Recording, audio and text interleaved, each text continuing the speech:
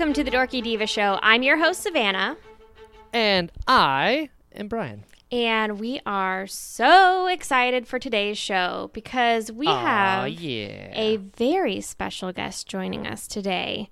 He is not only the co-host of the Forest Cast, but he is the sole reason that Brian and I did not get the con crud at Celebration.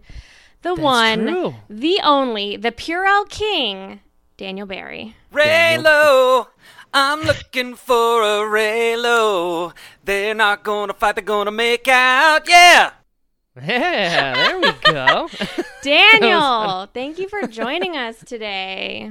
Savannah and Brian, it is a honor and a privilege to be a guest on the Dorky Diva program. I'm very excited. We're just thrilled that you saved our butts at Celebration because we decided on the show one day that you were actually the reason why we didn't get sick because you had a lanyard around your neck every day with hand sanitizer attached to it. And anytime we saw you, we would just grab it and use it. And we didn't even ask, or at least I didn't ask. I was just like, I'm using this.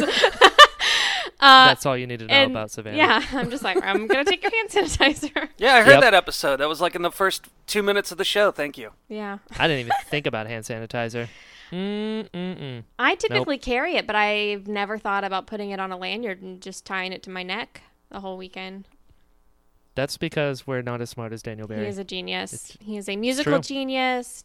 He is a Star Wars genius. And he is a Purell genius. He is a Purell genius. Wow. I don't even do show notes, so this is the newest episode in a series of my replacement interviews.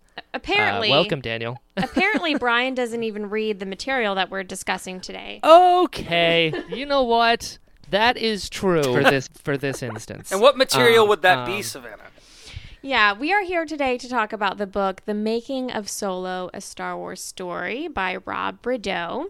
And Brian got this book last week, chose not to read it. Okay, I feel like I'm against a corner. I did not choose not to read it.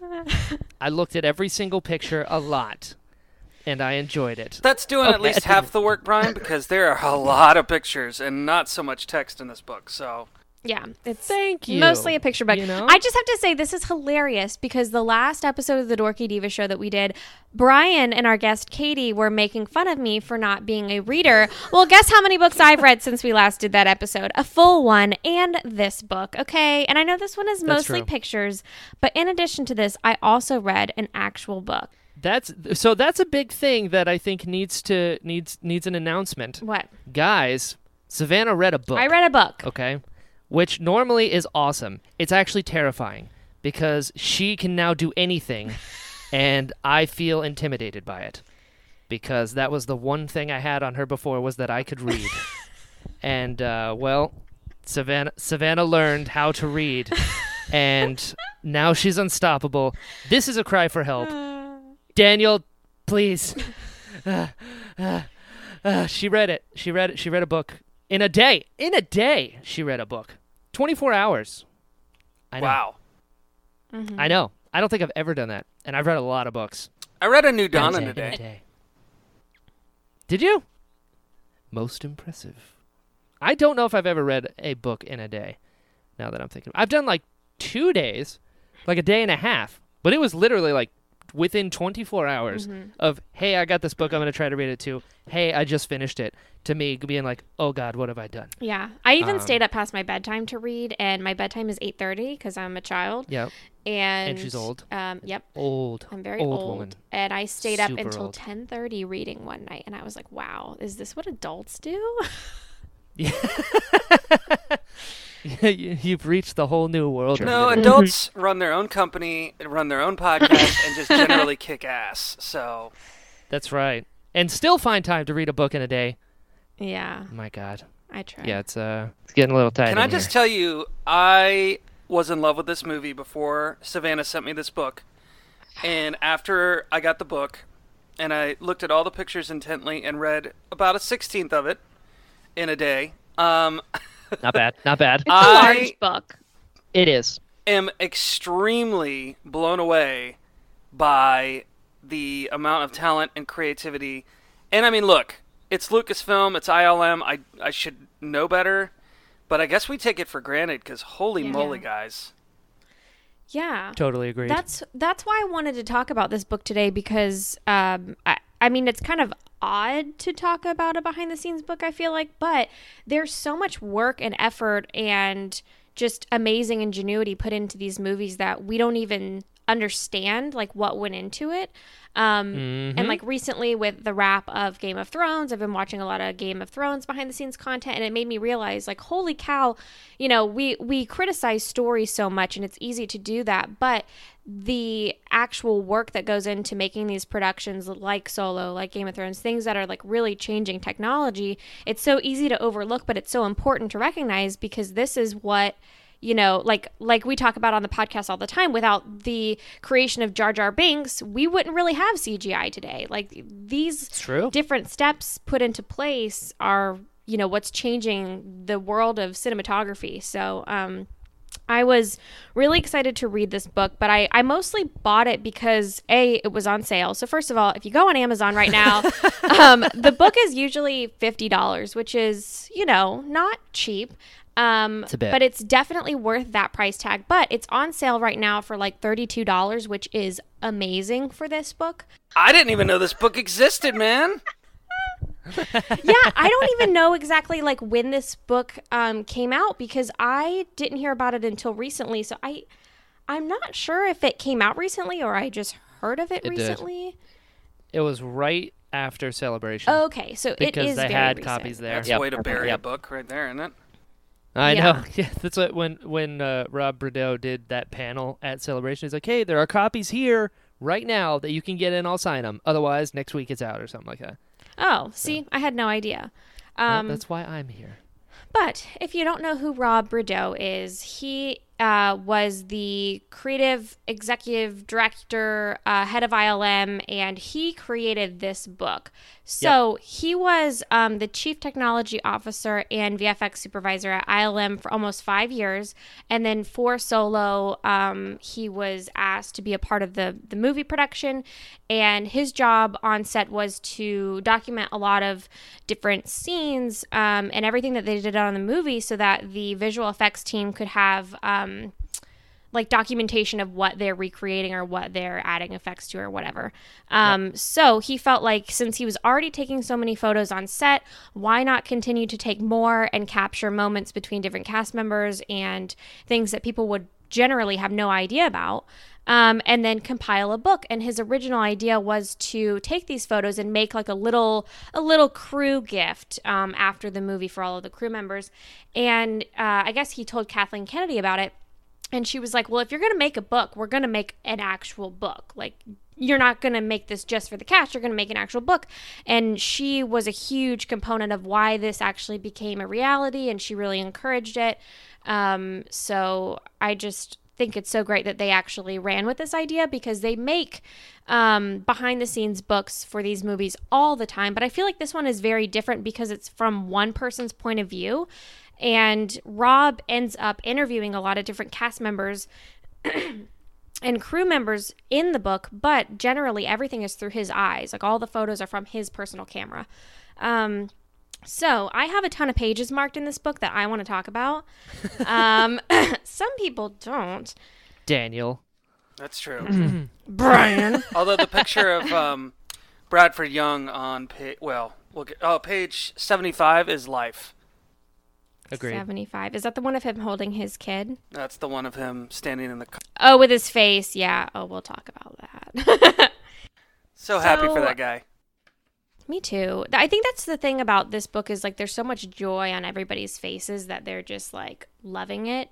And I know from like a general audience perspective, it seems like there was a lot of negative conversations around this movie because, you know, whatever, they had reshoots, they had directorial changes, they had issues with production, it wasn't marketed very well, but whatever, all that aside, you can tell that everybody that worked on this movie put their heart and soul into it, and it just really shows in all the photos. So there are photos in this book of everything from the sets that they built to real locations they visited, moments between cast members and, you know, meetings and everything. So let's start with the beginning we'll just start on page 15.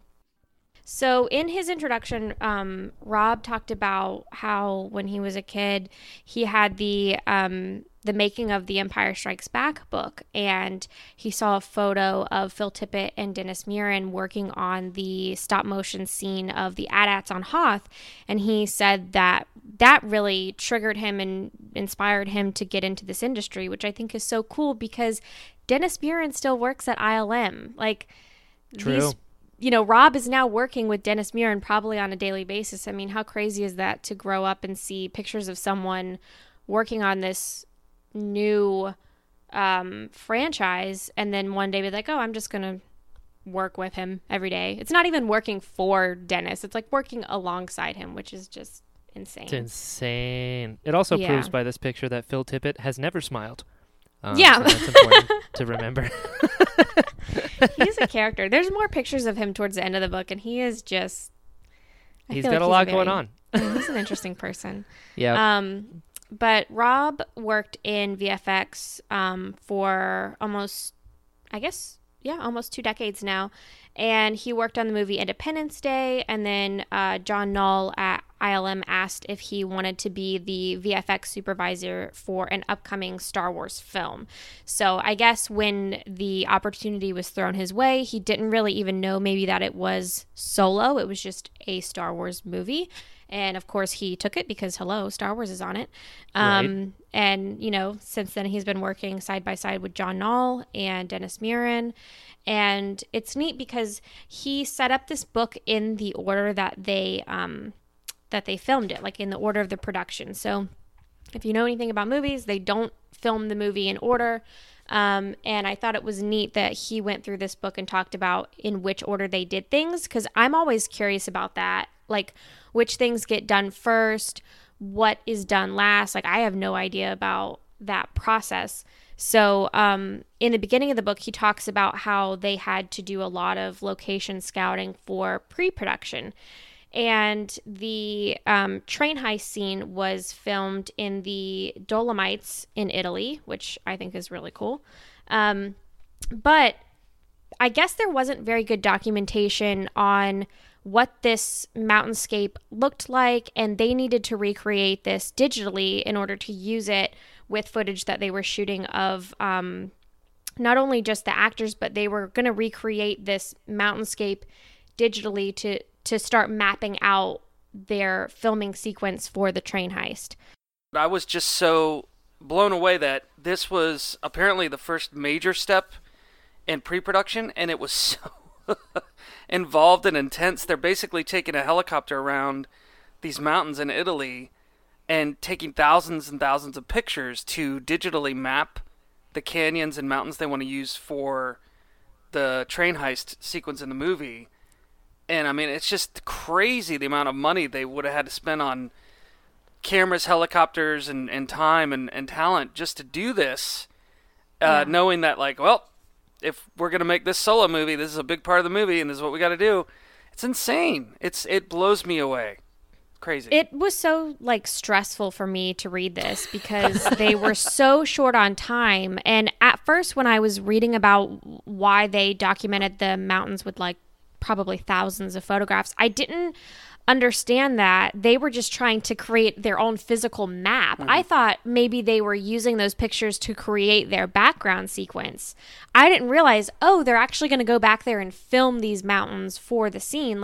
They're literally just capturing their little map right now because it's not mapped out very well on the internet and Google Maps and things like that. Right. So I was a little confused the first time I read it, and then I went through it a second time and I was like, they're actually just doing a fraction of the work right now, and it's so intense. It's just crazy. So yeah, they had a helicopter with multiple photographers in it from Clear Angle Studios to document hundreds of square miles of mountains so that they could create their own 3D computer model. And then they made basically a subway map of the mountains and their route filming through the train heist sequence. And so they had things colored and labeled, and that was literally just to figure out how they're going to go back there and film it, which is insane. And Rob was talking about how this was like a really remote location. It was really difficult to get onto these mountains as well. Weather was not cooperating. Yeah, weather was not good, and the wind was so intense while they were taking these photographs and stuff and filming this sequence that one of the screws in the camera housing became stripped from the wind, and obviously, I guess the camera needed to be fixed, and that delayed their production by half a day. Sheesh. Which, it's a lot. Yeah, it doesn't sound like a lot in the grand scheme of things, but when you're on a film set and you're making a movie, like literally every second counts. And I guess when they went back to film the actual sequence and get all of the shots they needed, I guess they were hoping for a certain type of weather. I think maybe he said overcast, and it ended up being like bright and sunny and just like really windy, and it made it really difficult for them. And when Rob Bordeaux was telling John Knoll about all the different plates that they had to film for the scene, John was like, "Oh, that's never been done before. That's insane. Like, that's way too many." Well, it made me and laugh. Rob was like, "Yeah, yeah," because and Rob, he was like apparently calling for advice. Yeah, and John was like, John is just like, "You're crazy." Yeah, I don't know what you're talking about, bro. It's never been done. Yeah. So when they were delayed half a day, that was really stressful, I'm sure. And then Rob was also talking about how they had to make these really hard banks in the helicopter to get these shots. And I guess he was looking at his computer trying to track where they were and what they've shot and what they have next. And he got really sick, and there were no like vomit bags around. And I'm just like, people want to talk about visual effects and they think it's just sitting at a computer all day, punching buttons and clicking things and whatever, but it's like, this is intense work. It's actually sitting in a helicopter all day. And you're freezing your butt off. Like, it's not warm there. They're not flying over the beautiful beach or a desert. Like, they're in the snowy mountains in Italy. So, it just sounds miserable to me. And, anytime helicopters involved in producing movies, that's risky, as we've heard before. But there's a beautiful picture on page 44 of the entire pre-production crew there with the helicopter, all looking snug, safe, and happy. So very cool. What a cute little group. Yeah, they're all smiling. Like, everybody's just so happy to be there. I can't stress enough, and I'm sure Brian can speak to this because he didn't read it; he just looked at them. The pictures, the pictures in this book are insanely well composed. Yes. A lot of them are black and white. I mean, it's almost as if every picture in this photo book, including ones that are just like of someone talking to someone, they look like paintings. They're absolutely some of the most incredible photos I've ever seen of anything. I literally thought, like, I'm dead serious about this. I think I may buy another one of these books and carefully trim out some of the pages and frame the pictures. I'm not exaggerating. They're that good. Like, I want to frame so many of these pictures. And if you take the sleeve off the outside of the book, like the dust cover, the actual book is printed with a photo of the controls on the Millennium Falcon, and it just looks so awesome. I know. I just want to grab that handle and I know. It do the little like 2-finger point, It's so cool. Yeah. Yeah, it's great. It's cool too. At the end of the book, Rob talks about the 2 different cameras that he uses, and one of the cameras I've actually shot with before. Like, I used to use it for work all the time, so I was like, oh, that's so cool that he just uses, like, I mean, it's not a cheap camera by any means, but he's also not over here using like a $20,000 camera. He's using something that is accessible to people like you and me. And it's neat. He did an interview on the Star Wars show, and he had the camera with him. He's like, oh, I take it everywhere. And it's just neat. It reminds me of Joel Aaron, too, from the animation team. Yes. Who does all the VFX stuff for, like, the Clone Wars and Rebels and now Resistance.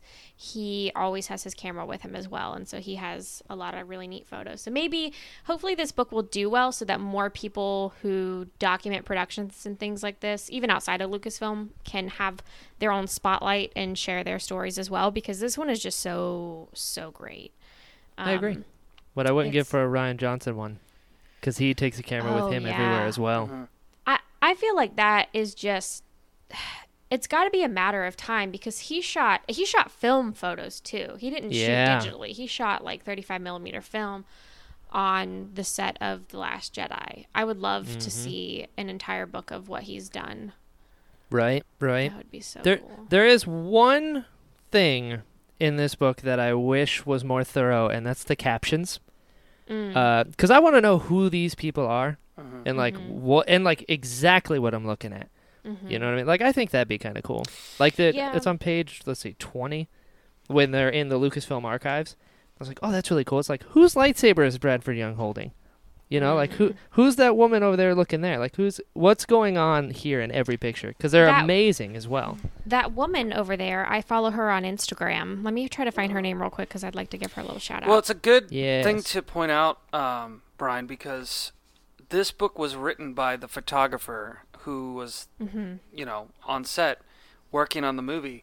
So it's written from that perspective. It's not going to give you, and, you know, I should have said this at the top of the show, but, you know, obviously people hear Making of Solo are like, ooh, juicy. What happened with Laura Miller? This is from the perspective of someone who was there from day one to day zero, you know, in the heart of the movie, and it's all basically focused on his experience through the lens. It's true. So it's a very personal book. Yep, I agree. So it's not really designed to give you like the full, you know, it's not like a making of behind the scenes featurette on like a disc that would be like, right. Let's interview this person and that person. Yeah, it's very unique. I like the perspective here too because typically on like behind the scenes content they interview cast members ad nauseum, which is great. Like I love the cast members of this movie, but we've heard so much from them that I wanted to hear from crew members, and he talks to a lot of different crew members and interviews them and has their little stories in this book as well, which I really liked. But real quick before I forget, the lady in that archive picture, her name is Alina Campbell, and she is a Star Wars costume archivist, and her Instagram is Bibafets. So instead of Boba, it has an I instead of the O, so Bibafets, and she's super cool.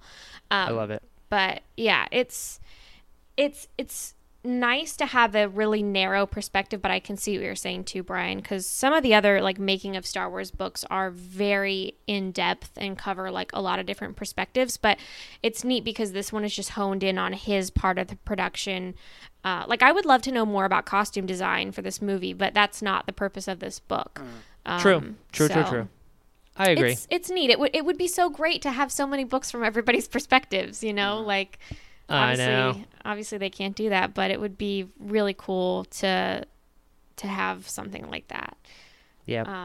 My favorite quote in the whole movie is, I think at the end when he was talking about, you know, after he realized he had all thousands of these pictures, and he was talking to Kathleen Kennedy about, you know, the book as they were making the movie. Like, I think we're going to make this book. And he said, you know, since there's so much drama, or there was so much like trouble with the firing of the first two directors and stuff, he kind of was expressing to Kathy like, maybe we shouldn't make the book. And she said something like, that's the stupidest thing I've ever heard. You're making the book. That's exactly what she said. I love that. I love her so much. Yeah, I agree. And that's something too that I think we'll probably talk about more a little bit later on today. But the drama part of this production, and it's not even drama, it's just like position changes and things like that. Business. It's really not discussed heavily in the book at all, which is nice because you're able to enjoy the production process without all the press, you know, opinions and, I agree, you know, clickbait titles and just like stuff that's super annoying. God. So, the next thing in the book that I thought was really interesting was the power plant that they film in for the very opening of the movie with Kira and Han together.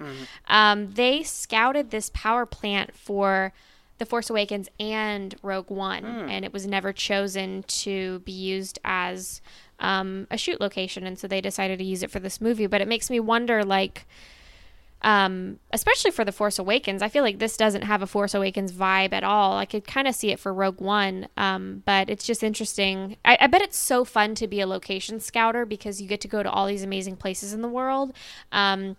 And you basically get to like keep all these ideas in your head. And then when the movie starts production, you can go, oh, I've been to this place that would be great for this scene. And it's neat that this one location had been scouted before and they ended up getting to use it finally. Possibly for the Han Ben thing there in the heart of Starkiller, maybe? Yeah. That's true. I didn't even think about that. It definitely has that kind of vibe. It's Corellia. Yeah, it's I awesome. love it. Yeah. So cool. Where was this located exactly, Savannah? Let me Folly look. Power Station. It's in England. Oh, is it in England? Yeah, it's, okay. Yeah. Yeah, let me double check. Yeah, it's somewhere in England. I think it says it later on in the book, but the page I'm looking at right now doesn't have the name. But in one of these pictures here, page 58, it does have Phil Lord and Chris Miller in the picture of the crew. I see. And I notice in some of the book, there is a little bit of... So Rob says that he made the book in order of how the production was done, but there are pictures of Lord and Miller pretty far along in the book, whereas I expected them to be replaced by Ron at that point. So that's just kind of interesting to notice. Well, I always had the impression that Ron took over way towards the end of the movie. Yeah. And, he writes the foreword to this book, and he's in a lot of it. But yeah, I think they were pretty much cruising the ship for at least 50% of the movie. At least. Yeah. Yeah, for sure. Like I know a lot of the Lady Proxima stuff was reshot, and then the Kessel stuff was Ron Howard. But like a lot of Corellia was Lord and Miller, and then the Dolomites as well. Lord and Miller were there for a lot of that. Mimban, right? Yep, Mimban was if I'm not mistaken, I think that was Ron Howard. I think that's Ron. I think there's photos of him in this I thought I remember reading somewhere that they wrote and directed the Chewie meets Han sequence, though. I could be wrong about that. So, we're getting out of the book, though. So, sorry. Well, some of that is covered in the book. So, there are photos of Ron with Alden Ehrenreich in the Mimban battle scene. So I think he was present for that, but... By the way, that's a set, folks. That entire battlefield is a set. It's insane.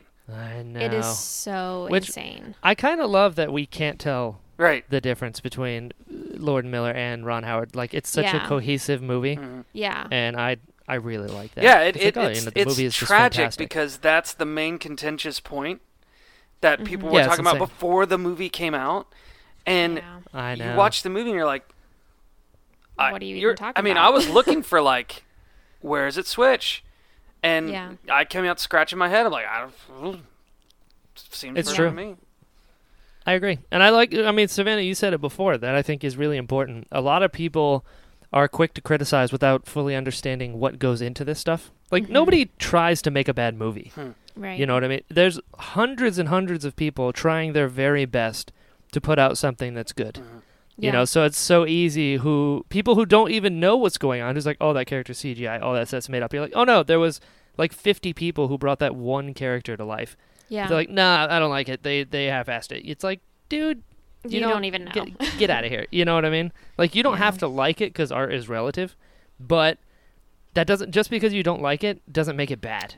Right. Point in fact, I have yet to meet anyone who has seen this movie that not only didn't dislike it, but didn't love it. Like, everyone I've talked to, I agree. Wow, this movie's awesome. I'm like, yeah, obviously. Yeah. Right? I agree. It's so good. This movie's amazing. And this book just further enhances that. Like you said, you've got the visual effects, the head of ILM in a helicopter mapping out, so doing things that's never been done before, which is the most Star Wars thing ever. And, like, mapping out a mountain so that they can later blow it up. Like, that's pretty cool, you know? On a lesser scale, no pun intended, on page 61, they actually built a miniature of the plant just so they can and can visualize. I think that is so awesome. And it's a really good miniature. It's not like the foam core. It's like actually painted, and they've got little tiny trees. It reminds me of that everything. scene in Goldfinger when he's talking about Operation Yeah. Smash or whatever it is. Yeah. Yeah. It reminds me of Walt Disney with like the Epcot project, that model. It's cool though. But another neat thing that I noted about the power plant was that I guess there was a control room in that power plant that had tons of switches and dials and knobs and all kinds of stuff on these power boards. Yeah. And Rob photographed every single switch and dial in that room, and that room ended up inspiring the droid control room later on Kessel. So I thought that was kind of neat. But I agree. Super when I read 70s. that very 70s, very 70s. It's like something you'd see in like an old movie about like the Apollo project or something like that. But when I read that he photographed everything in that room, it made me wonder, what the heck does his like organization process look like? Yeah. Like when he starts, does he process his own images? Does he have an assistant that processes images? How do you organize all these images? Because they're referenced back so heavily throughout production. I just wonder, how does that work? How do you, I don't know, where is all this stuff stored? How do you organize it? Is it color coded? Like, Get him on the show. I agree. I need to know this. Rob, if you're Right. out there, tell us how you organize your pictures. Yeah, exactly. And then we need to interview someone from the Foley Power Station. Be like, how do you get anything done knowing that Han Solo drove through here? Yeah. Isn't it abandoned now? Yeah. It's It's abandoned. Yeah, that's why they used it. Man, I can't even imagine not So living if you there do now. get someone from the Foley Power Station, see what I can might do. be weird. I've Challenge been living in the accepted. hole down here. Yeah. It's like, I saw Han Solo go through here. You're like, all right, Yeah. buddy. Yeah. It's like, It's in Hampshire, by the way. Hampshire, southeast England. Hampshire. Hampshire, as us Americans say Yeah. incorrectly. God. Yeah, no, that's cool. And then on page 69, you've got Nice. the Phil and Laura. I know. This is Oh, a family-friendly Daniel, show. you're my Thank you. I knew it was coming too. You've got Lord Miller. I'm 12. You've got Lord Miller with the crew planning this stuff out. wow. And then we go to Pinewood. And then we go to Pinewood. You got the Falcon. Yeah. Let's And talk it's about page beautiful. 75. Daniel, you mentioned this earlier. But this is like one of my favorite things in the whole book, too. Rob was there when Bradford Young, the director of photography, stepped into the cockpit of the Millennium Falcon for the first time. And it is just like, that is everyone's face ever when they get to see anything from Star Wars in real life. Like, True. it's just so perfect. He looks like a little kid. Yeah. He looks He so does. happy. By the way, Yeah. I love the cinematography in this movie and the lighting and everything. It's very unique. It feels Star Wars, but at the same time, it's something like we've never seen. This man is a genius. Yeah. He's brilliant. 100%. Yeah. Agreed. Because he was one of those that used the location lighting as opposed to like a lighting kit. Right. He's like, if we can light these characters with candles that are on set, that's what we're going to do. Which is a very ballsy crazy. thing to do. Yeah, that's insane because this is time is money and this is Star Wars. Yeah. And you're like, we need to get the shot. It needs to be well lit. We need to see what's going on. And he's like, what if we didn't? Yeah. And he just looks so cool. Doesn't he seem like the nicest person ever? Yeah, he seems really sweet. I want to meet him. Get him on the show. I'm Yo, trying. Bradford, we need you. Yeah. And then my favorite pages are next. Yeah, I was going to let you talk about this because I knew this would be one of your highlights. So Who's this guy with the white hair, Brian? That's a man named Neil Scanlon, who's another legend, just the coolest person ever. And then this photo on the left, that's Brian Herring, on the left, in that guy, and on the right, that is Stephanie Silva, if I am not mistaken. And then we've got the little like early maquettes for Rio, which is so cool. Oh, that's awesome. Creatures are the best. Creatures are the best. But yeah, you get Brian Herring in like a full creature suit this time, which, if I'm not mistaken, I think this is I the see first what you're movie talking he's about with the done. captions now. You know what I mean? Mm-hmm. Like if you don't and know I heard things, Neil Scanlon eats breakfast.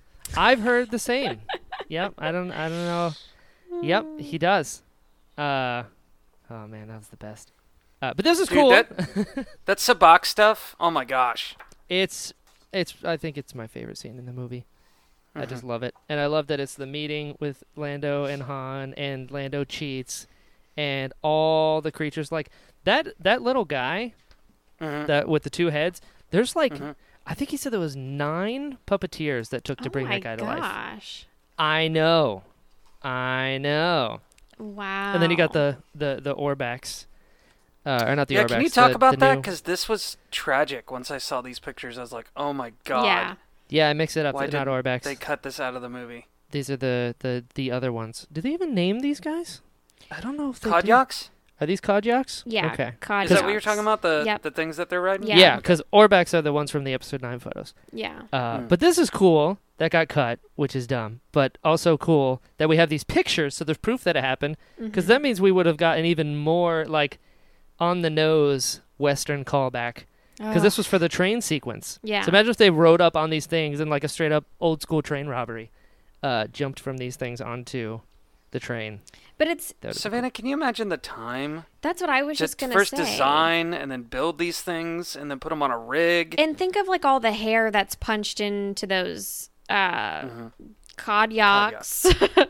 Yep. And just like the time and energy that goes into making them, and I'm sure they're like, yeah, I think that it says they were fully articulated with their head and neck moving, and then obviously people were puppeteering it, so that's time and money that you're spending on people bringing it to life. And I really like what Han and Chewie are wearing. Like, they both have these really cool goggles, and Chewie's hair is all blown back in the wind. I mean, I would have loved to have seen that. And it just, so had to get cut for sake of time. So think about all the time and man-hours and effort that went into these things, didn't even make the cut. And that happens all the time. All the time. More things get cut than make it. Yeah. And it's like, when you think about, so like the Lugga Beast, right, in episode 7, that was 7 months of R&D and stuff for just that one creature, and it's like they wanted Neil wanted 7 seconds. Yeah. And he's like that'll be good. 7 months, 7 seconds, that's what I need. And then inside that you've got Tom Wilton and Derek Arnold underneath it, and then you've got Kieran Shaw as Tito on top of it, on top of all the other things that they did to make this thing come true. It's crazy. And think about all the steps that you have to take before you even get to that point. Think of all the maquettes that are made, all the concept drawings that are made for various creatures and aliens, and then the selection process, and then, making physical versions of those, and then choosing between those, and then having it fitted to the character or the creature performer. Like, there are so many steps and so much time. And somehow they do this in like 2 years? How is this possible? How do they do this in such a short amount of time? I don't understand. And Dude, I want a Kodyak action playset. Yes, right? I want a plushie. I want a plushie of it. Yeah. I would totally hang out with it. This is as cool, if not cooler, than a Tauntaun. Oh, yeah. It's got the same kind of vibe, especially with the head of it. Yeah. It's so cool. Yeah. I want every creature and alien as a figure and playset. Because that's... God, it'd just be so cool. And then you've got, like, that's the other thing, is Star Wars specifically is always on, like, the cutting edge technology. They're developing stuff as it's being done. Like, that was a big thing about the prequels, is like they were on the cusp of the next generation of technology. And this movie, the next page, you've got the top left picture, you see the mechanics of Six Eyes, which is it. So, like, that's Matt Denton there on the right. He wrote the code and developed the servos for that thing. That right there is the most complicated one they've ever done. It's crazy because in the movie you're like, oh, I guess it's CG. And you're like, no. He told a story at the panel he did at Celebration where there were producers sitting in Video Village, which is like off the set around the corner. There's like a little tent with monitors in it so the producers can watch what's going on. And they're like, how are they doing that? Like, real-life CG. So they were convinced that this was being rendered as it was being shot. And they're like, go back around, go look at the set, see what's going on here. And they're like, oh, no, it's real. And the fact that, like, insane. Matt wrote the code to where there's a puppeteer who's doing, like, the mouth and everything as well. But the Six Eyes have their own, like, motion-detecting servos to where Derek Arnold, who's the performer there, If he would lean forward, all the eyes would look down. And then Matt wrote the code to where every time it moved, it blinked. And it add realism. And it looks real. It's crazy.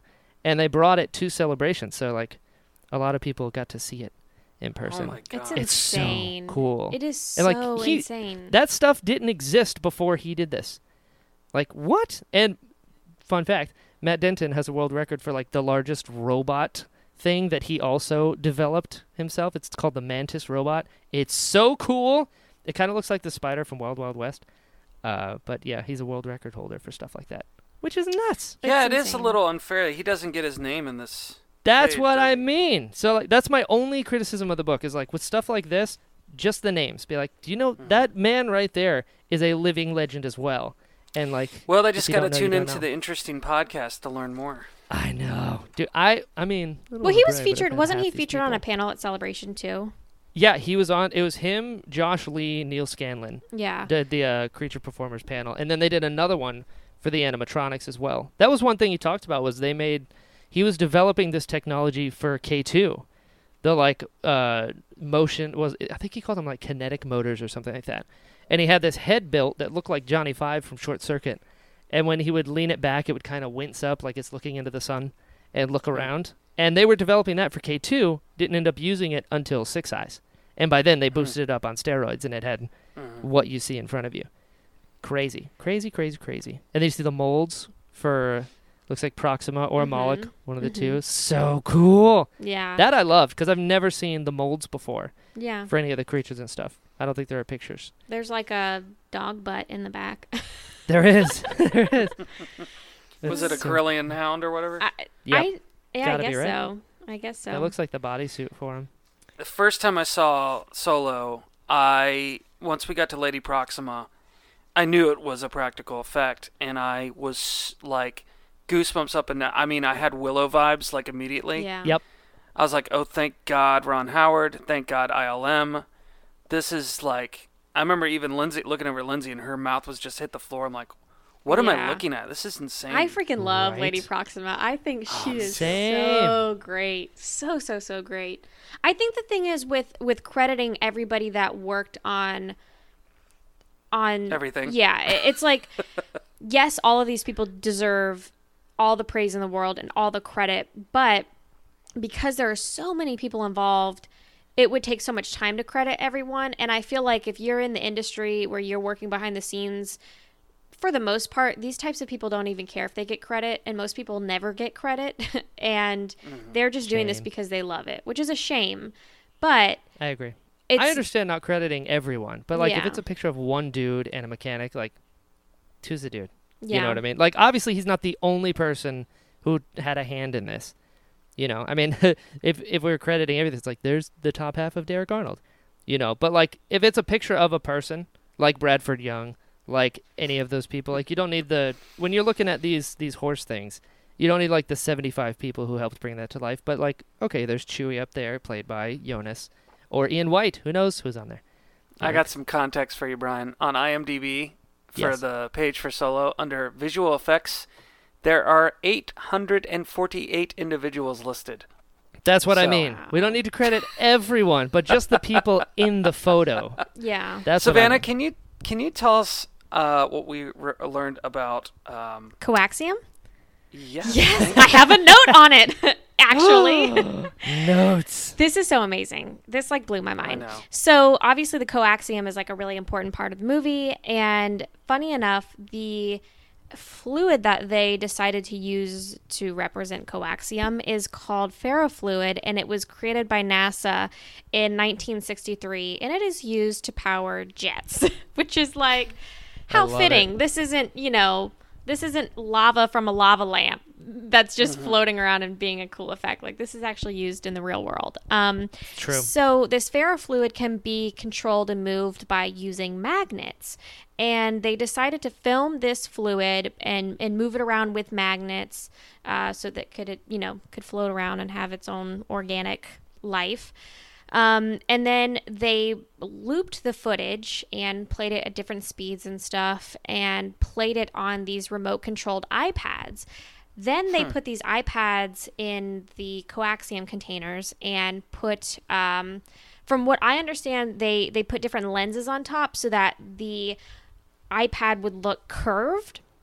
It's insane. And so they tested cool. 4 different curvatures of plexiglass so that it would look like they were shooting this and it was actually in a tube, but it's just an iPad. Like, it's just so So the next time you folks sign a petition online to remake a major production movie, realize that if you're the ones making the movie, you're going to have to go to these kinds of lengths to even touch the original production. Yeah. Exactly. So exactly. It's insane. Like, obviously not everybody can access ferrofluid, but anybody can access an iPad and plexiglass. So it's neat that, you know, even though the physical object that they used was something that not everybody can have, they used practical everyday elements to capture this. Like, I love Crazy. it. It's so cool. It's so cool. And they have pictures in the book here on page 84 of the iPads with the glass in front of it and, you know, what the final product looked like and how they filmed it in the different tubes and stuff. It's just so neat. I love it. Enough to power a Star Cruiser, Brian. Yeah. Yep. Or blow us all straight to hell. God, I love Beckett. Me too. It hurt my thumbs. God bless Woody. For real. There are a lot of photos from like page 87 to probably, I don't know, 92? 1,000. Yep. 92 of the beginning of the movie where Han and Kira are split up, and there's pictures of all the extras, people waiting around, waiting for their scene to be ready to film. There's a shot of Warwick Davis with his helmet off because he played a character in that scene as well. And then there's a picture of Rob's family. So he talked about how his wife and kids like uprooted their life and moved to Europe for several years while this movie was being made. And they actually got to be extras in a scene. And his daughters are pretty young. They look like they're probably in middle school, maybe like freshmen in high school.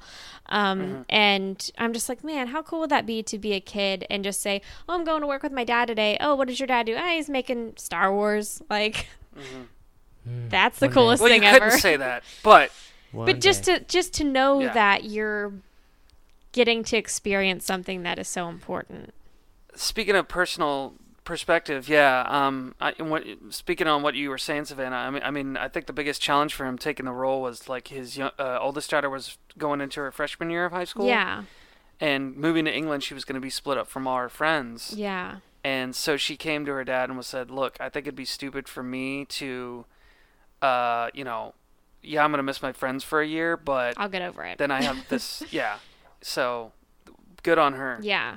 That's a huge commitment too, and like thinking about how that must be for his wife. Because even like as a wife, you have friends, you have a life, you have, you know, your favorite local grocery store or whatever. It's like you have all these things that are important to your everyday life, and to move across the world and live in a different country, you know, it's Europe, so it's modern, but it's still different. And I'm sure Rob was working from before the sun came up till after the sun came down. I'm sure they really didn't see him a lot during the production. So that's a huge commitment. And those are the things I think about all the time too with like Kathy Kennedy. Like, her and Frank Marshall have been married for so many years, and they have kids as well. And it makes me wonder, like, what does their dynamic look like? What does their everyday look like? Because she's said before too that her daughters have moved to different schools in Europe while she's working on films. But, you know, Frank is still working on movies too. So what is that marriage like? What are those sacrifices like? And they literally just do this to entertain people, which is insane. This isn't even like they're curing cancer or sending people to Mars. They're just making movies, but they're still making big sacrifices in those ways. So I think that's really important to think about. And that's the case with a lot of people that work on these movies, not just the people who are high up in the production. It's like these extras are on set for probably 16 hours a day, you know, like doing things. It's exhausting. It's crazy. I agree. And then on page 98, we get the best page ever. Excuse me, you're skipping over a very important part, Brian, that I'm sorry, I'm so excited. Can we back up for just a second? We never left. There are 3 women that are talked about specifically in this book that I wanted to mention because I thought it was really neat that Rob interviewed them and gave them a lot of the spotlight. So on page 92, not 98, I know. there is a woman, her name is Sylvain Dufault, and she is the first camera operator, and she basically acted as like the director of photography when Bradford was shooting other scenes. And so I feel like that's a really important job because she has to match Bradford's style. And if his style is so different from what everybody else, you know, in Hollywood is doing, that takes a lot of learning and practice to understand his vision and what he wants and make everything cohesive. And it's like, obviously, when audience members like us are watching this movie, I don't see any parts of the film where I'm like, ooh, this isn't lit the right way. You know, like it's all very cohesive. So it's neat that he chose to feature her and, like, you know, called her name out and talked about what it's like to kind of have that role. But I was also curious too. I don't really know enough about the different levels of camera operators and like first assistant, blah blah blah. So I was looking up their like roles basically, and she is responsible for like the composition of shots, deciding where the camera goes, which lens to use. They prepare the camera and accessories for different setups, and they have to have a really high attention to detail, which I think is super important across like everybody that works in film. Yes. And I mean, she looks, I'm not trying to be rude here, but she looks a little older, so I think she's been doing this for a long time, and she's probably very good at what she does. And then I'm sure she has younger people learning the ropes kind of, and they'll end up having this type of job one day. So I just thought it was neat that he did a little feature on her. But now we can move to page 98, Brian. But before we do that, I didn't know how to pronounce her name. It's a really cool name. Yeah. Sylvain Dufault. I'm assuming that's how you... I know, I think you're right. Yeah. I just think it's really cool. It's a really cool name. Yeah. And this is what I'm talking about. Giving credit. Yeah. It's like, if it weren't for this picture and this article, would we know who she is? No. You know? That's what I'm saying. I agree. But there's only so much time in the day. This man has a real job. I know. God. Put me in charge of it. I'll be the credit giver. But yeah, we're at the Sabacc. Okay. Yes. Best scene. It's so cool. Like, this goes back to Neil Scanlon's genius. Mm-hmm. Then you've got like Luke Fisher and Jake Lunt Davis, who like are the concept artists for these creatures. This big guy in the tank is really cool looking. Like, I just love really creative designs and whatnot. The Sabacc table, beautiful. Yeah, I love his whole like 60s astronaut aesthetic. Yeah, he's got the little, like, little skull cap. Yeah. It's so cool. In his face. I mean, this whole sequence, Brian, I hate to say it, but it puts every other Mos Eisley Cantina sort of homage to shame. It's so good. I agree. And it's just so cool. And it's so intimate. And, like, I'm always going on about, like, we need creatures in the forefront. You know, we need to see more aliens interacting with things, because that's something I think is really Star Wars. You know, we can get so into the actors and whatnot, which is incredible, but, like, dude, that's why I loved Rio so much. And, like, everybody loves Chewie. That's a main character that's also an alien. You know, Pow from Rogue One. So when you see a scene like this where it's just a majority aliens, there's more aliens here than there are people, and they're not getting just like an insert, you know, because that's one thing that was great about the Cantina scene. It's like, here's alien, here's alien, here's alien. But it's really, they don't get their time. You know what I mean? It's like a shot of this, a shot of this. Whereas in the Sabacc game, you see everyone around and they're interacting, and it hits them more than once. And then Six Eyes is the hero here. He's just the really funny, like, keep your eyes on your cards, all of them, and just the one. Like, it's such a good moment. Yeah. And honestly, that little moment in that line wouldn't have been pulled off if it wasn't for your boy Mark's work. Right. Or Matt. Mark? Yep, Matt Denton did. Well, see, that's another thing. So you've got Neil Scanlon, who is the head of the creature department. You've got Derek Arnold with the thing on his head. You've got Matt Denton, who created the servos. It's like this giant team effort.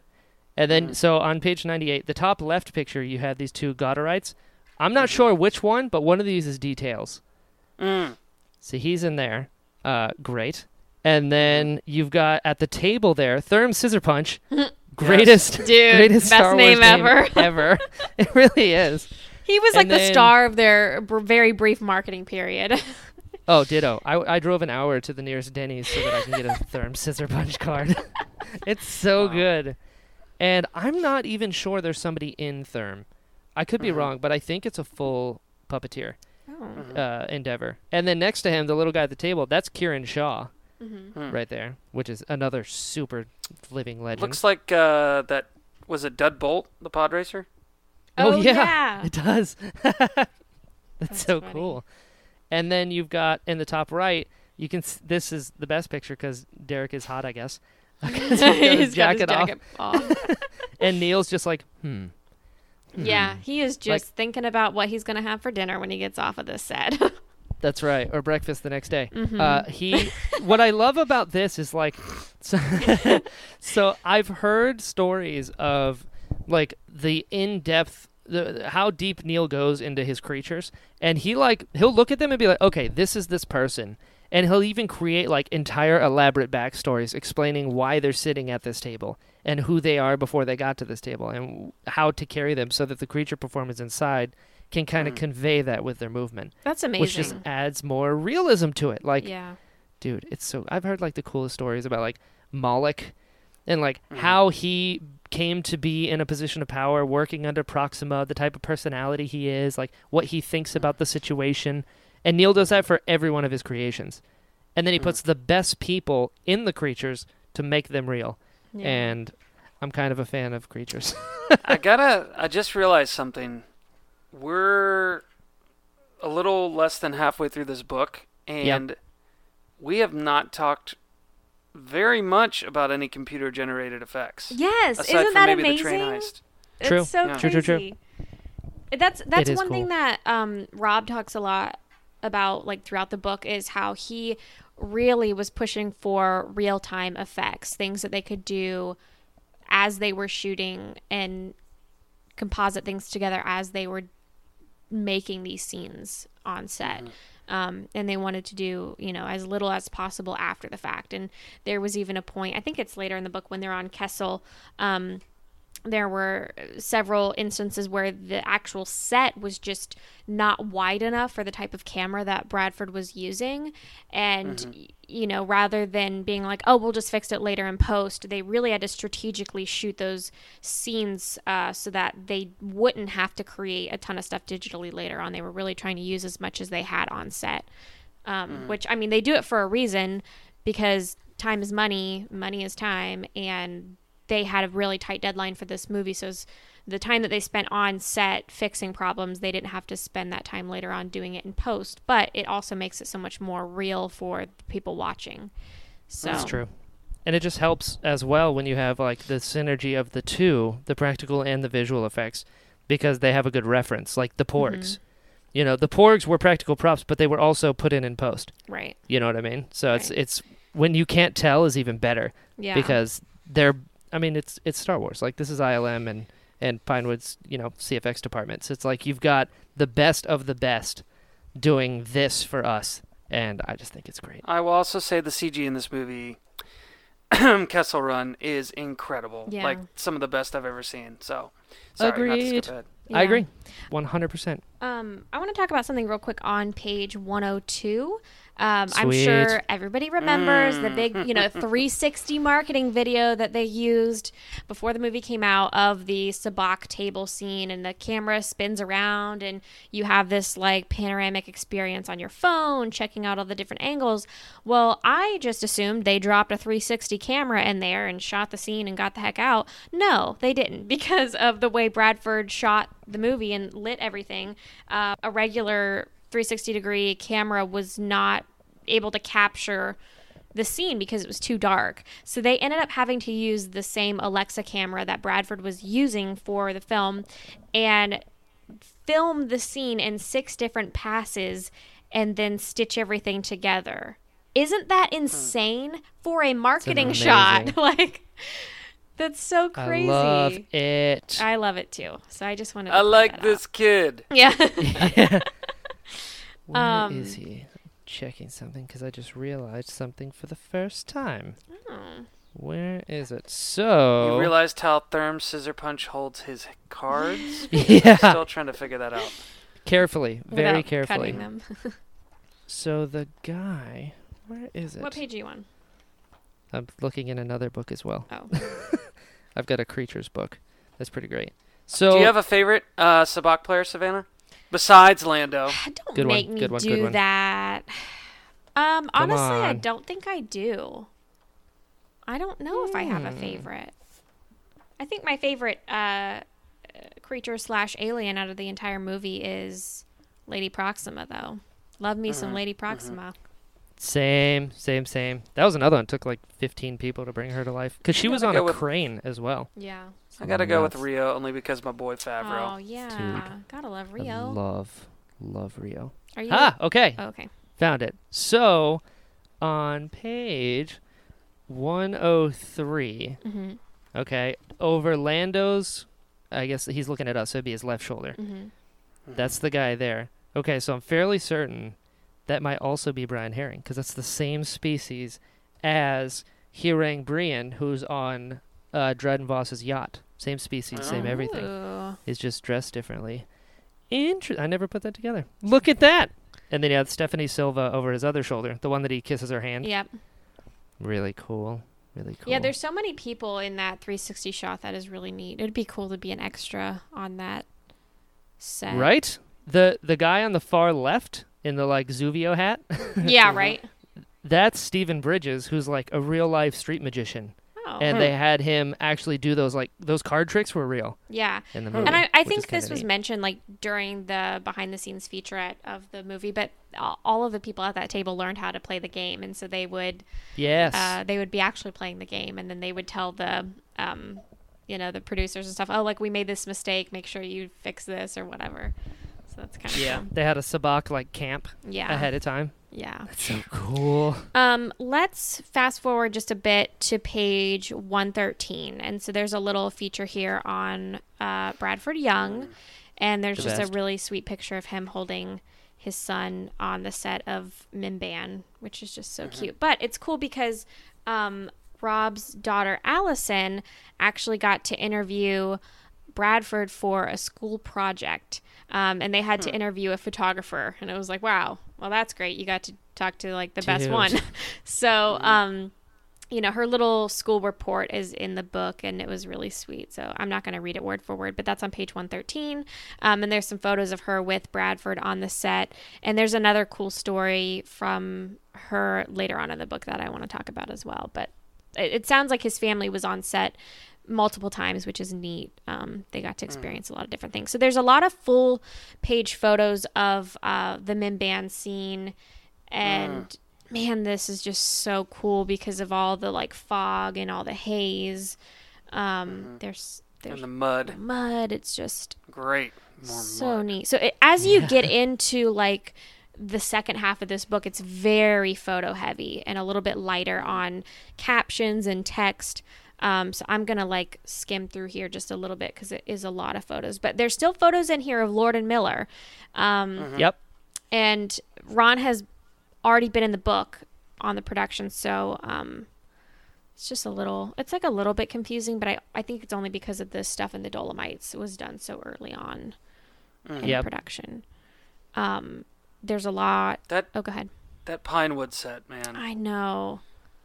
It's so cool. I really like page 130 and 131.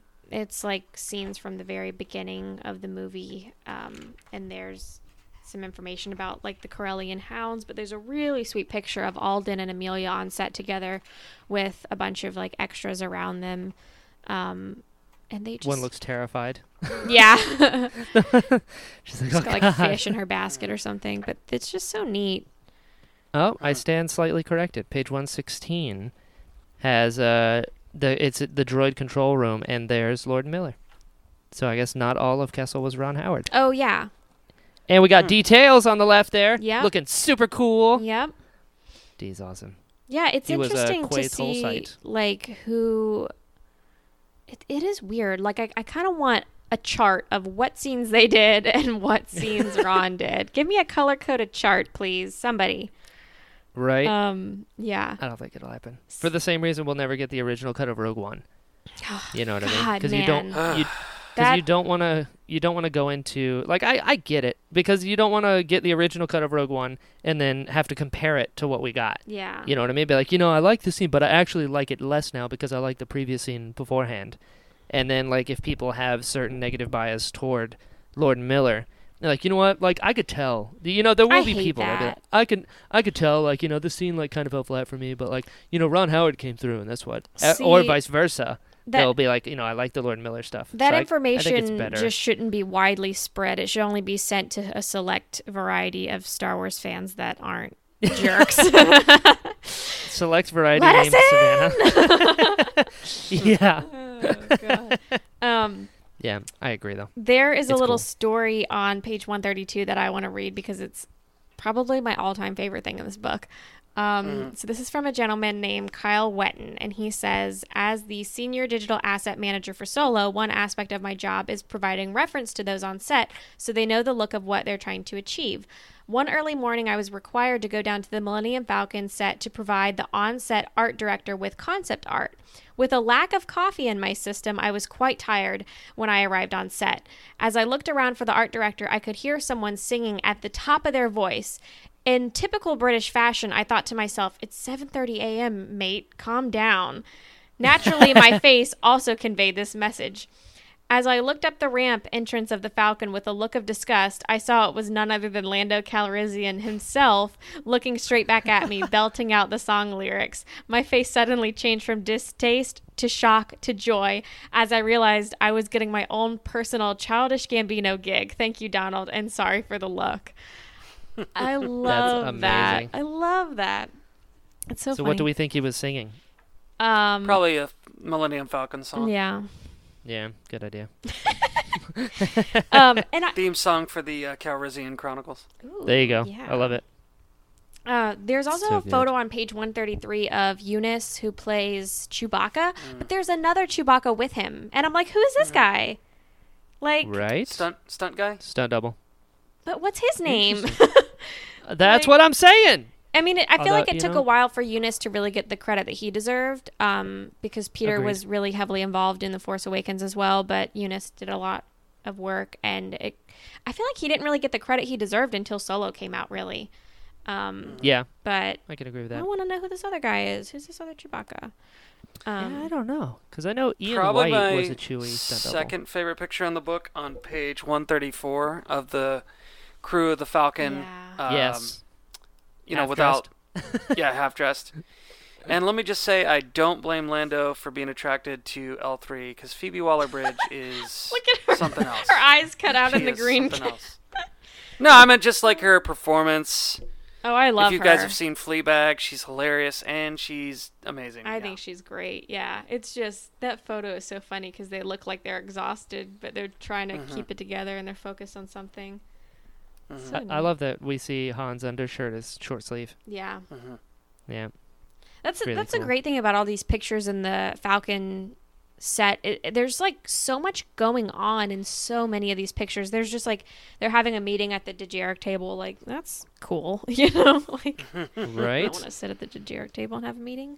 Yeah, there's a lot of photos too of the projection method that they use to display all the graphics that you see through the window of the Falcon cockpit, which I think they've talked about before. I can't remember where this was shared before, but it was in Rob's panel. It's been in some video, Yeah, though. but it's been in some magazine interviews and stuff, even before the movie came out. Yeah. Yeah, so that's pretty neat. Unbelievable. But anyways, beautiful. I had something else marked. Oh, okay. So we eventually get to Savareen, and we get to see all of the detail that is involved in that set. And on page 147, there's a photo of Alden, Eunice, I believe maybe that's Woody Harrelson, I can't really tell, and Amelia. And Amelia is on these, like, crutches. And I'm like, what the heck? And so in the caption, it just says that she had a leg injury. So I'm not 100% sure what happened there, but bless her heart. Riding dragons is risky, man. God, could you imagine walking on sand for like multiple days with an injured leg? And it's what a hot. Badass. She's cool. Incredible. Like, she is amazing.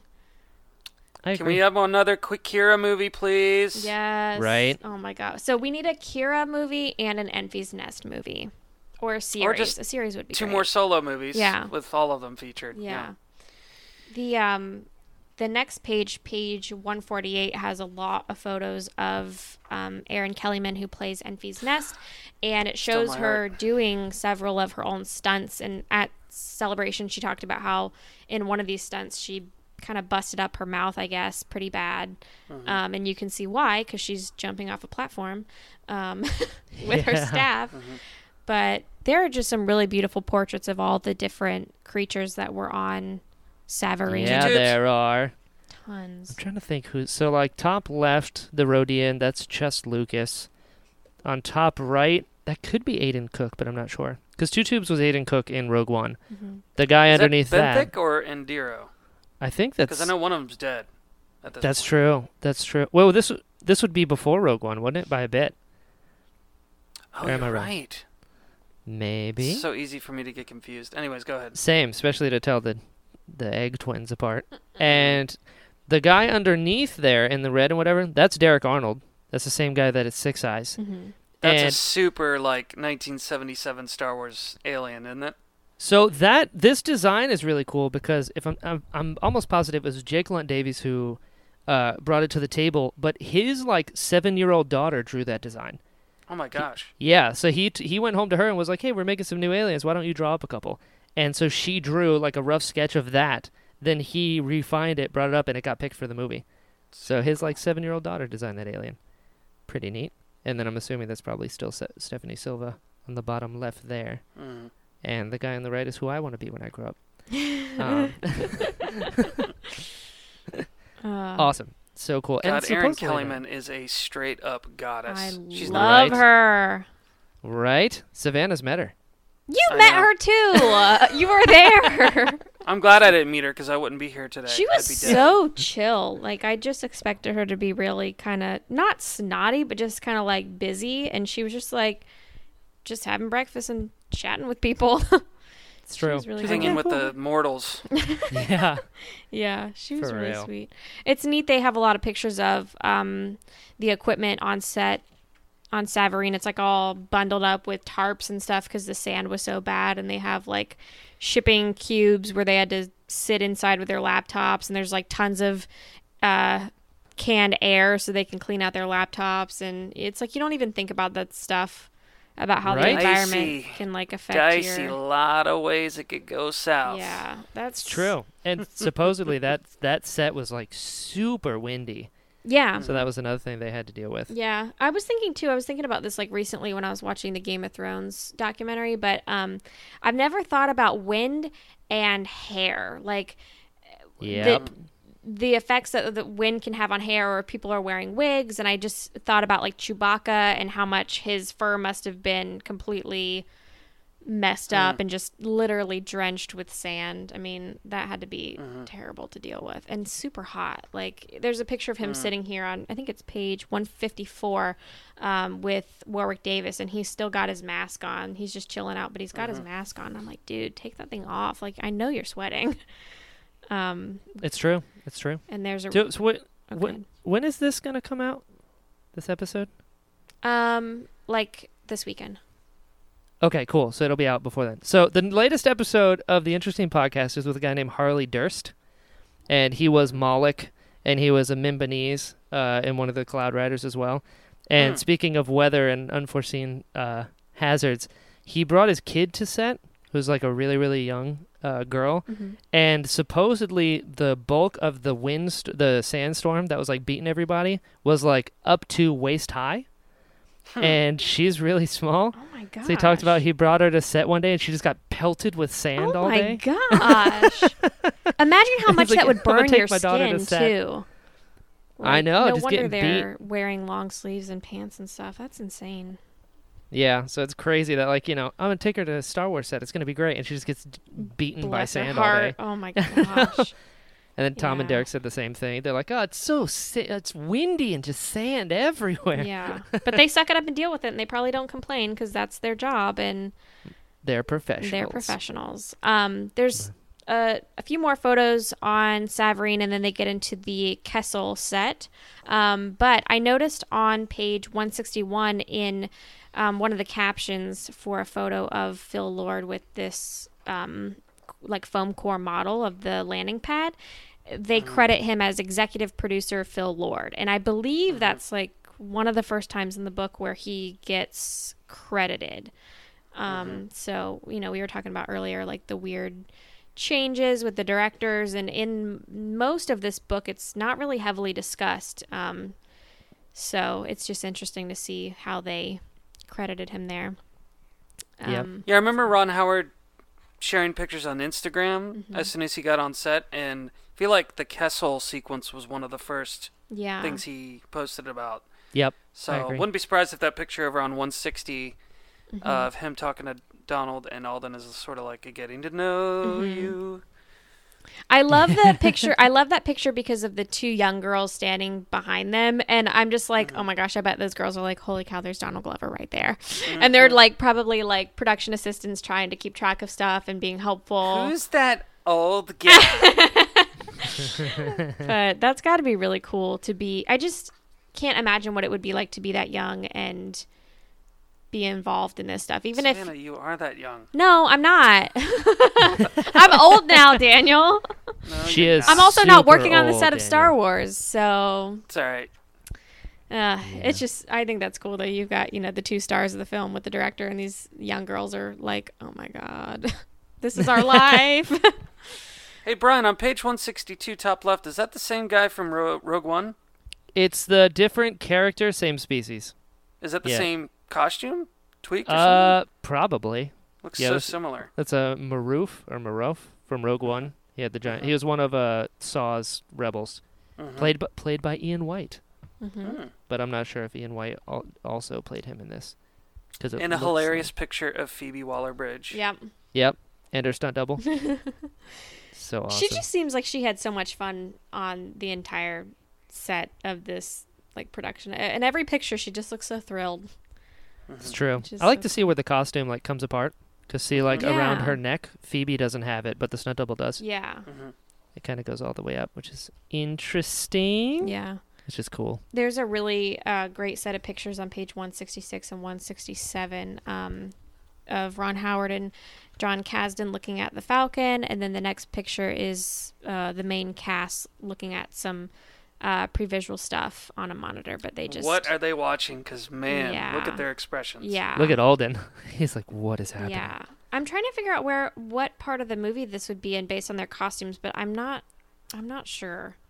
Maybe when L3 is dying. Oh, maybe. Because they looks like what Kira's wearing when they arrive on Kessel, possibly. Yeah. She's wearing the coat she wore at Fort Ipso at the Sabacc game. Oh, yeah, never mind. Okay. Yeah, it's when they meet L3 and Lando. Because she's got the fur. Because when she gets on Kessel, she's got that really cool cape. The like red and white thing. Well, if you go to the next picture, she's wearing the same coat thing, and they're looking at the Falcon. So maybe it was something from right after the Sabacc game. Yeah. And she's got that little old school heating pad. Yeah. Hot water. Yeah. Thing. Oh, they're watching L3 use her little buzzsaw, maybe. Yeah. Yeah. Like, what are we watching? Yeah. That's right. such a like awkward part of the Feel movie. you watching me. Yeah. I can't do it while you're looking. Yeah. Yeah. And Yep. the next part of the book is mainly about Dryden Voss's yacht, and Really there cool. are the picture on page 173 is like frameable, like Vogue content here. Right? I mean, that is such a great shot, and I love how you can see the light coming through the windows, and man, those costumes are just like, the headpieces are so cool.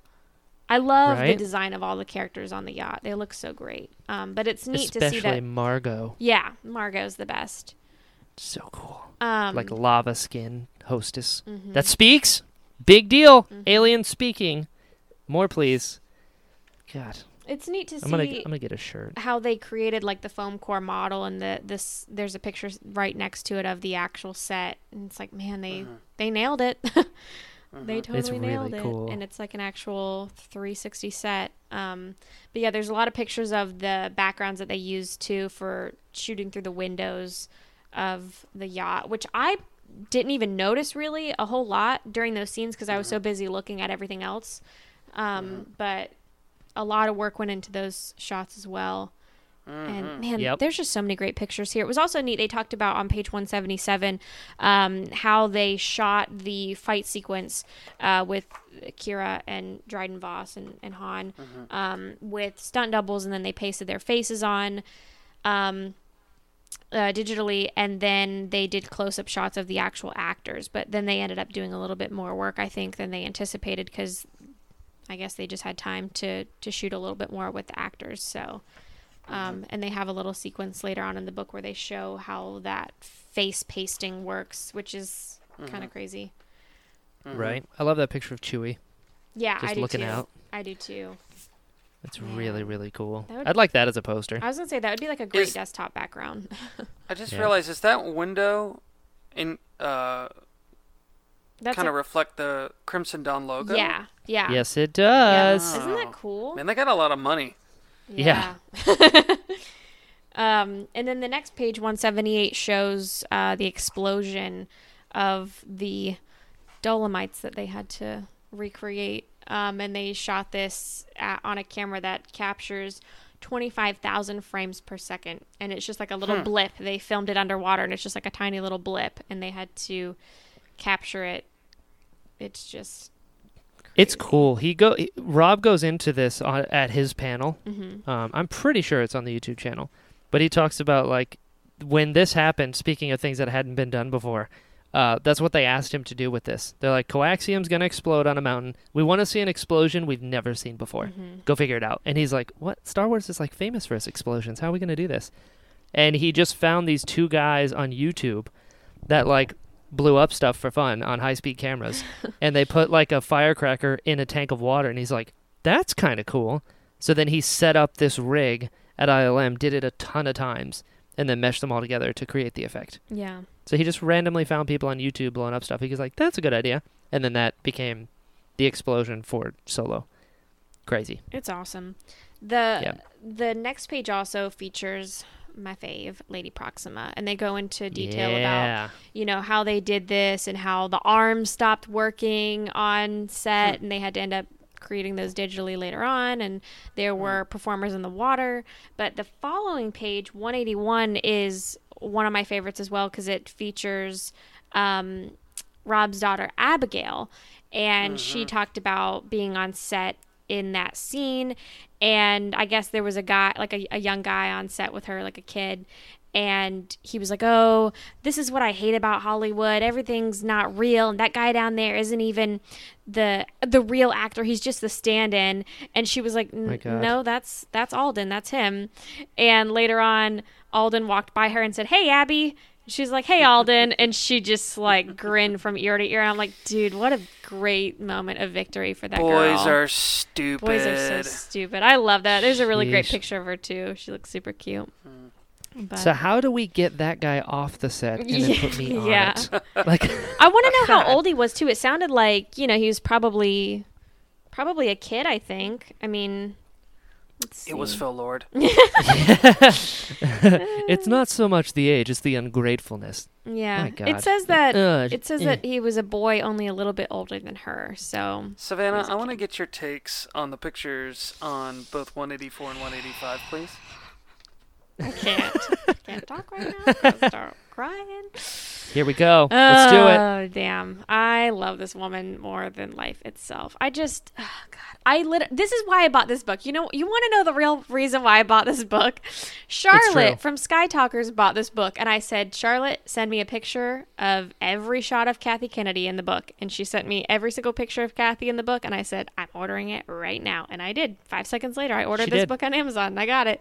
And 100%. I just love seeing her involvement. Like, obviously she's not there every single moment on set, but she was there for a lot of really cool scenes. And a lot of the captions talk about like what they were discussing when she was on set, and a little bit of her involvement. And then later on in the book, she has a nice little nod to someone else that we're going to talk about. But man, she is just a goddess. Like, this woman. Flawless. I love her. You're right. I love her. It's so funny too. Brian. Oh, hang on. I just want to say something real quick. Earlier in the book, when they're on Savareen, there's a shot of her wearing a baseball cap and a jacket. And the hilarious thing is the baseball cap has the like engineer logo for Project Stardust for Rogue One. Rogue One. Literally 2 days before I bought this book and saw that picture, I ordered a shirt with that logo on it. And I was like, oh my God, we're already in sync. Of course. We need to get you that hat. Yeah, I need that hat. Yeah. But anyways, go ahead, Daniel. Who's Katie Cartwheel, Brian? Katie Cartwheel is the actual performer for Rio. She was there on set. You've got a great picture on 186. Pictures, actually, because she's there with the practical suit. And then on top, she's against the wall, rehearsing the scene for the camp scene. I didn't even notice her Katie's there. awesome. Yeah, because that's another thing that a lot of people, with the visual effects of Rio, they think he's a fully CG character. But he actually was on set, played by Katie, who is a circus performer. So, like, when he's grabbing that bar and, like, flicking switches with his feet and stuff, Katie's actually doing that. Like those were decisions she made, which was really cool. That's crazy. I know. Katie's awesome. Did you guys notice on page 190, there's a shot of Ron looking at like these monitors while they're filming, and there's the little Disney Infinity pieces of Chewie and Han on the desk. I love it. It's so cute. So, dude, you know, the next person that says something negative about this movie or any Star Wars movie, I'm just going to take this book and punch literally him. Smack them with it. Yeah. This book is because it weighs 80 pounds anyway. Yeah. That's right. It's beautiful, though. And then on page 196, they get into the post-production part. And so they really get into detail here about how all of the post-production processes happen, and like who watches the earlier cuts, who watches the final cuts, who makes decisions and things like that. And they go through some of the concepts for the Kessel Run and how they wanted that to look and feel, how they animated the different, elements of that and brought everything together. So that part of the book is super interesting, but it's definitely got a lot more images pulled straight from the computer rather than just photographs. But it is really neat to see photographs of like the editing rooms and Ron while he's reviewing the material and things like that. But that picture on 196 is insane. 196. When you think about like who's in this photo. Hang on, let me go You got back. John Kasdan, Rob Rideau, Ron Howard, and Jon Favreau. Oh, Like, yeah. can you imagine walking into a room and seeing those titans just like hanging out? Yeah. Hey, making a Star Wars movie? I mean, what? That is crazy. Like, there's moments in time when you look back and you're like, oh, yeah, this was history in the making.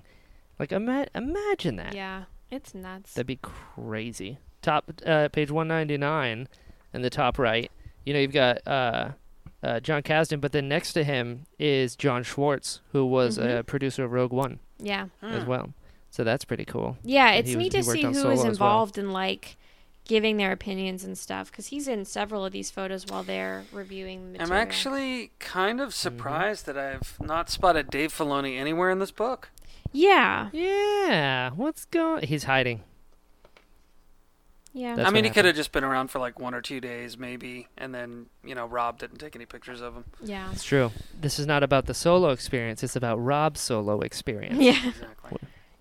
Which didn't necessarily have a Filoni in it.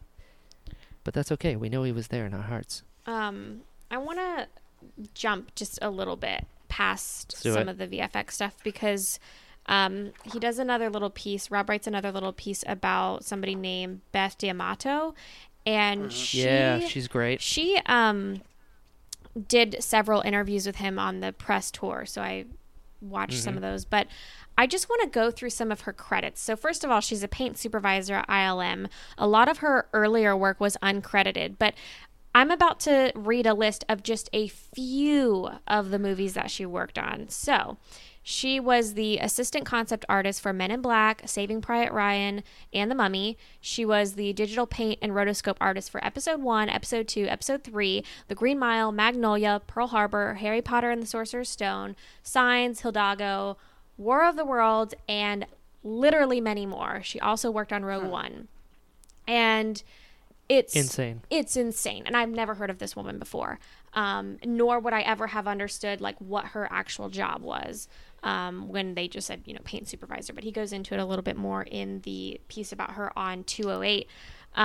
But it's just so nice to have these little blurbs about people throughout the book. And there are several more. I only highlighted a few here just to dive into how important they are to the process of making the film. And she has worked on so many movies. Like, that's insane. I know. And she worked on the prequels. Like, it's so neat to see these people, like we said at the very beginning, how Dennis Muren is still today working at ILM. And this lady, worked on the prequels, and now she's working on new movies. And it's crazy. But it's so neat to get to learn more about what they do, because you see these job titles and names while the credits roll very quickly at the end of a movie, but you have zero context of how they contribute. So it's just nice that he did feature some people. I agree. I love it. And then they talk about having to reshoot some things, doing additional photography. And I love the way they talk about this because it's just framed in a very positive light. This is normal. As everybody knows, reshoots happen all the time. Yes, they are stressful, but just because you have to reshoot stuff doesn't mean that it's bad. So it's nice that they actually covered that. And there's a lot of photos of people getting back into the production meetings for reshoots. And then there's actually a picture on what page are we on here? It doesn't have a page number, but it's got to be like 215 maybe, of Ron on set with Ray Park as Darth Maul, which is so cool. So cool. It's neat to see like the physical pictures of him, since in the movie he's like portrayed through a hologram. So it's neat to see this photo. I agree. That's so awesome. But yeah, it is. There's a lot of really cool shots here of just the Millennium Falcon set, Ron directing, and there's a shot on 218, a pretty wide shot of a lot of the crew members watching some of the I think it's their trailer. Yeah, it's the trailer, which is nuts because remember when this trailer came out? Like, they're watching it before it came out, but it was not a day before. Yeah, it was like not very far in advance, and the trailer didn't come out until like 2 months before the movie was released. So, real weird. The higher ups, I think. My theory is they're like, just put it out, or I guess I don't know. Well, I feel like maybe they didn't have all their ducks in a row to release a trailer yet, based on things that were being changed from Lorda Miller's view to Ron Howard's view. Like, it sounds like the falling out with Lorda Miller was because they wanted to be a lot more experimental and try things, but they didn't have the time and money to do that, which is why they had to get nixed out. And Ron Howard had, it seemed like he had more of a clear vision, but because Lorda Miller had been on the set for so long, he had to go back and redo some things that they had shot or shoot additional things. And I just wonder, was the marketing delayed so much because the story wasn't even finalized? I mean, they show that John Kasdan was still writing part of the script when they're shooting scenes. Like, that makes me nervous just looking at that. I can't imagine how that makes you feel when you're working on the movie, Yeah. But with Star Wars, though, you can make trailers and not show anything, and everyone will get really excited. Yeah. It's true. Like, you don't have... But that is the other thing is, like, 8 came out in December, Solo 5 months later, so you don't want to... I agree, though. I think they should have started promoting it in, like, February. Yeah. Like, months ahead of time, as opposed to, could have had a trailer play with Episode 8 if they'd... I agree. If they'd done it right. But... I agree. But because Ron Howard's a consummate professional. Well, and because there was so much criticism behind the scenes that was being shared with the public, it's like, I don't really know if they could have done a subtle teaser trailer, because people were already feeling nervous about this. things were being leaked and rumors were being spread. I feel like they really did have to deliver a strong trailer, or people would have been like, ooh, I don't know how I feel about this. That teaser trailer sucked. And, we're hearing that they're reshooting stuff. So I don't know. Yeah, it's weird, but I feel like they did what they could. And it kind of makes sense now that you see a little bit more of the behind the scenes here. Yeah, they deserve better. The people kind of, I don't know. Like I've talked to quite a few people that were like, I didn't even see it because all this stuff. I'm like, dude, I like hate there's that. such a narrative behind it because like, I mean that's one thing. I adore Solo. I think it's incredible. Mm-hmm. Like through and through, I think it is an amazing Star Wars movie. But like that's one thing that I kind of miss about George Lucas was like he didn't care if anyone liked it or not because it was his. You know what I mean? So the fact that like you're saying there needs to be a strong trailer to appease the fans. Like, who cares? Yeah. Like, make a good movie. Who cares what the fans think? You know what I mean? Like, I understand in a corporate setting, you can't because it's supply and demand. This is a Disney company. Like, you've got to make money. It's way more business than a creative endeavor like it was with Lucas. Yeah. But at the same time, I'm like, dude, just make your stuff. You know what I mean? Like, the fact that the fans have to have an opinion on a director change or any of the or reshoots, you know what I mean? It's like, don't even let us know that's going on. It's none of our business. Right. Show us the movie, and then when we see the movie, then we can have an opinion. But to make one beforehand to be like, I heard it was terrible, so I'm not going to watch it. Yeah. They switched directors, I mean, Rogue One is one of the best Star Wars movies ever made. Yeah. And you remember there's like 8 months worth of like, it was reshot. Look at this. It's going to be terrible. It's like, it was so good. Fans have no idea. It's like, wait till you watch it first. Yeah. And then have an opinion. I do wish that Lucasfilm would stay a little more close-lipped with announcements so far out in advance. Like, I think announcing a Rian Johnson trilogy and the D&D movies were just done. I think that was shared a little too early. And they announce writers left and right that get taken off of projects pretty quickly. So it would be nice if they would just kind of get into the working scenario with these people and then announce that they're on the project once they feel solid about it. But I don't know if that'll ever change because there's just so much. They need the hype to build and they need the press coverage. But it is a little like weird when you're only seeing the outside perspective of it and you have no idea what's going on. But it also doesn't matter. So you agree. Anyways, but I'd rather just not hear about it. I wanted to talk about something on page 220. So I'm sure if you were involved in reading all of those articles about the production of Solo, you probably read that producer Allison Shearmer passed away while they were making the movie. And to be completely honest, I had never heard of her before. Like, I didn't know who she was. And I still didn't know who she was until I read this book. Like, I didn't realize how important she was. So Allison worked on a handful of really important movies. She's worked on the live-action Cinderella, Hunger Games trilogy, Power Rangers, Rogue One, and then now Solo. And she fought a very private battle with lung cancer while they were making this movie, and very few people knew about it. And unfortunately, she passed away tragically when they were making the movie, and she was only 54 years old. But I just wanted to talk about her because Kathy wrote a really sweet page about her on 220 and talked about like the friendship that they had, how dedicated she was to her job, how why she didn't want people to know that she was battling with cancer. Like, she didn't want that to be the thing that everybody was focused on. She just wanted to go to work and do her job. And she did. Like, she worked until she, lost that battle with cancer. So I thought it was really cool that they talked about her so much and included so many different photos of her on set. Like, there's a lot of photos of her here in different meetings and talking with Kathy and Ron, but there's also a picture of her on set. I believe it's on set for Savareen.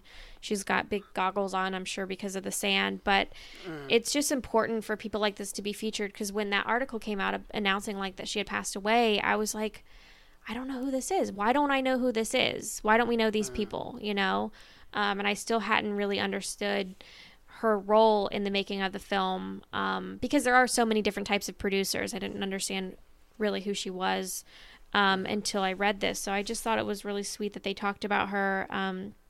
And, she was married. She had children. They were there in London while she was working on the film. So anyways, it's just sweet to know who she is and who this movie was dedicated to, because I feel like there wasn't enough information about that prior to this book. So I agree.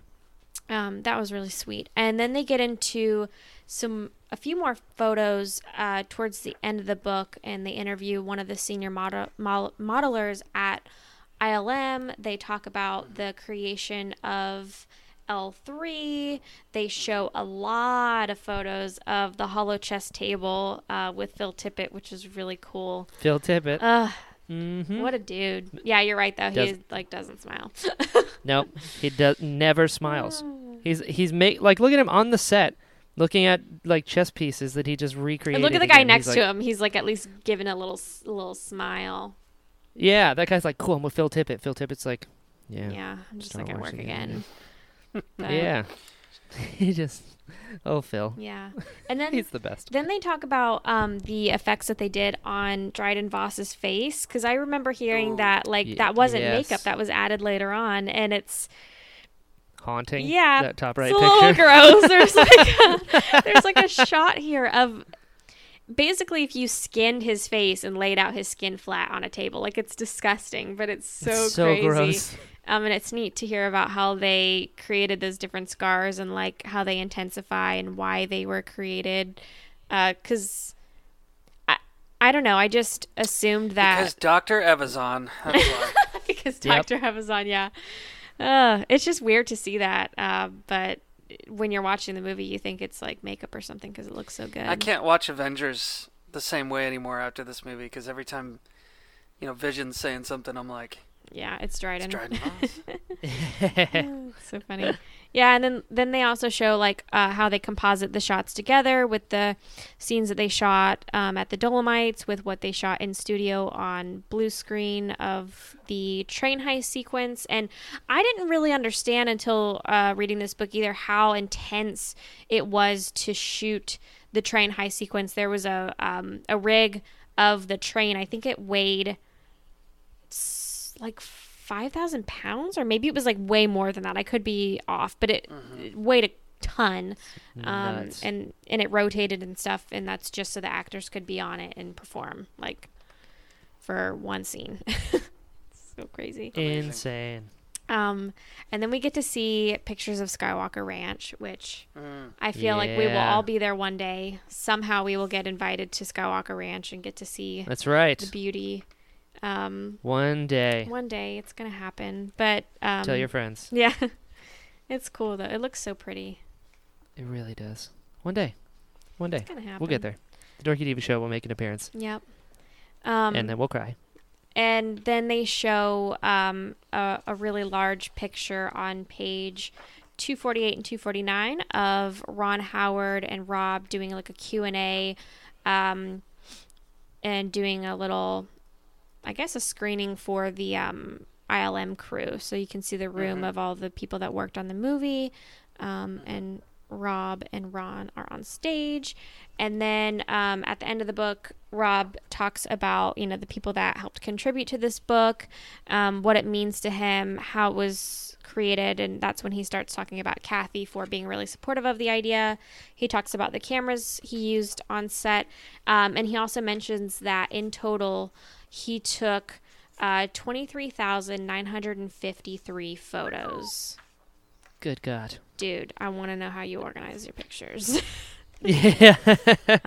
But it's crazy because when I got this book, I expected it to be like 99% pictures, and it is a lot of pictures, but there's so much information that we still totally breezed over. But I highly recommend getting it, and it's just stunning. I hope he gets to do books like this for any future Star Wars movies that he works on.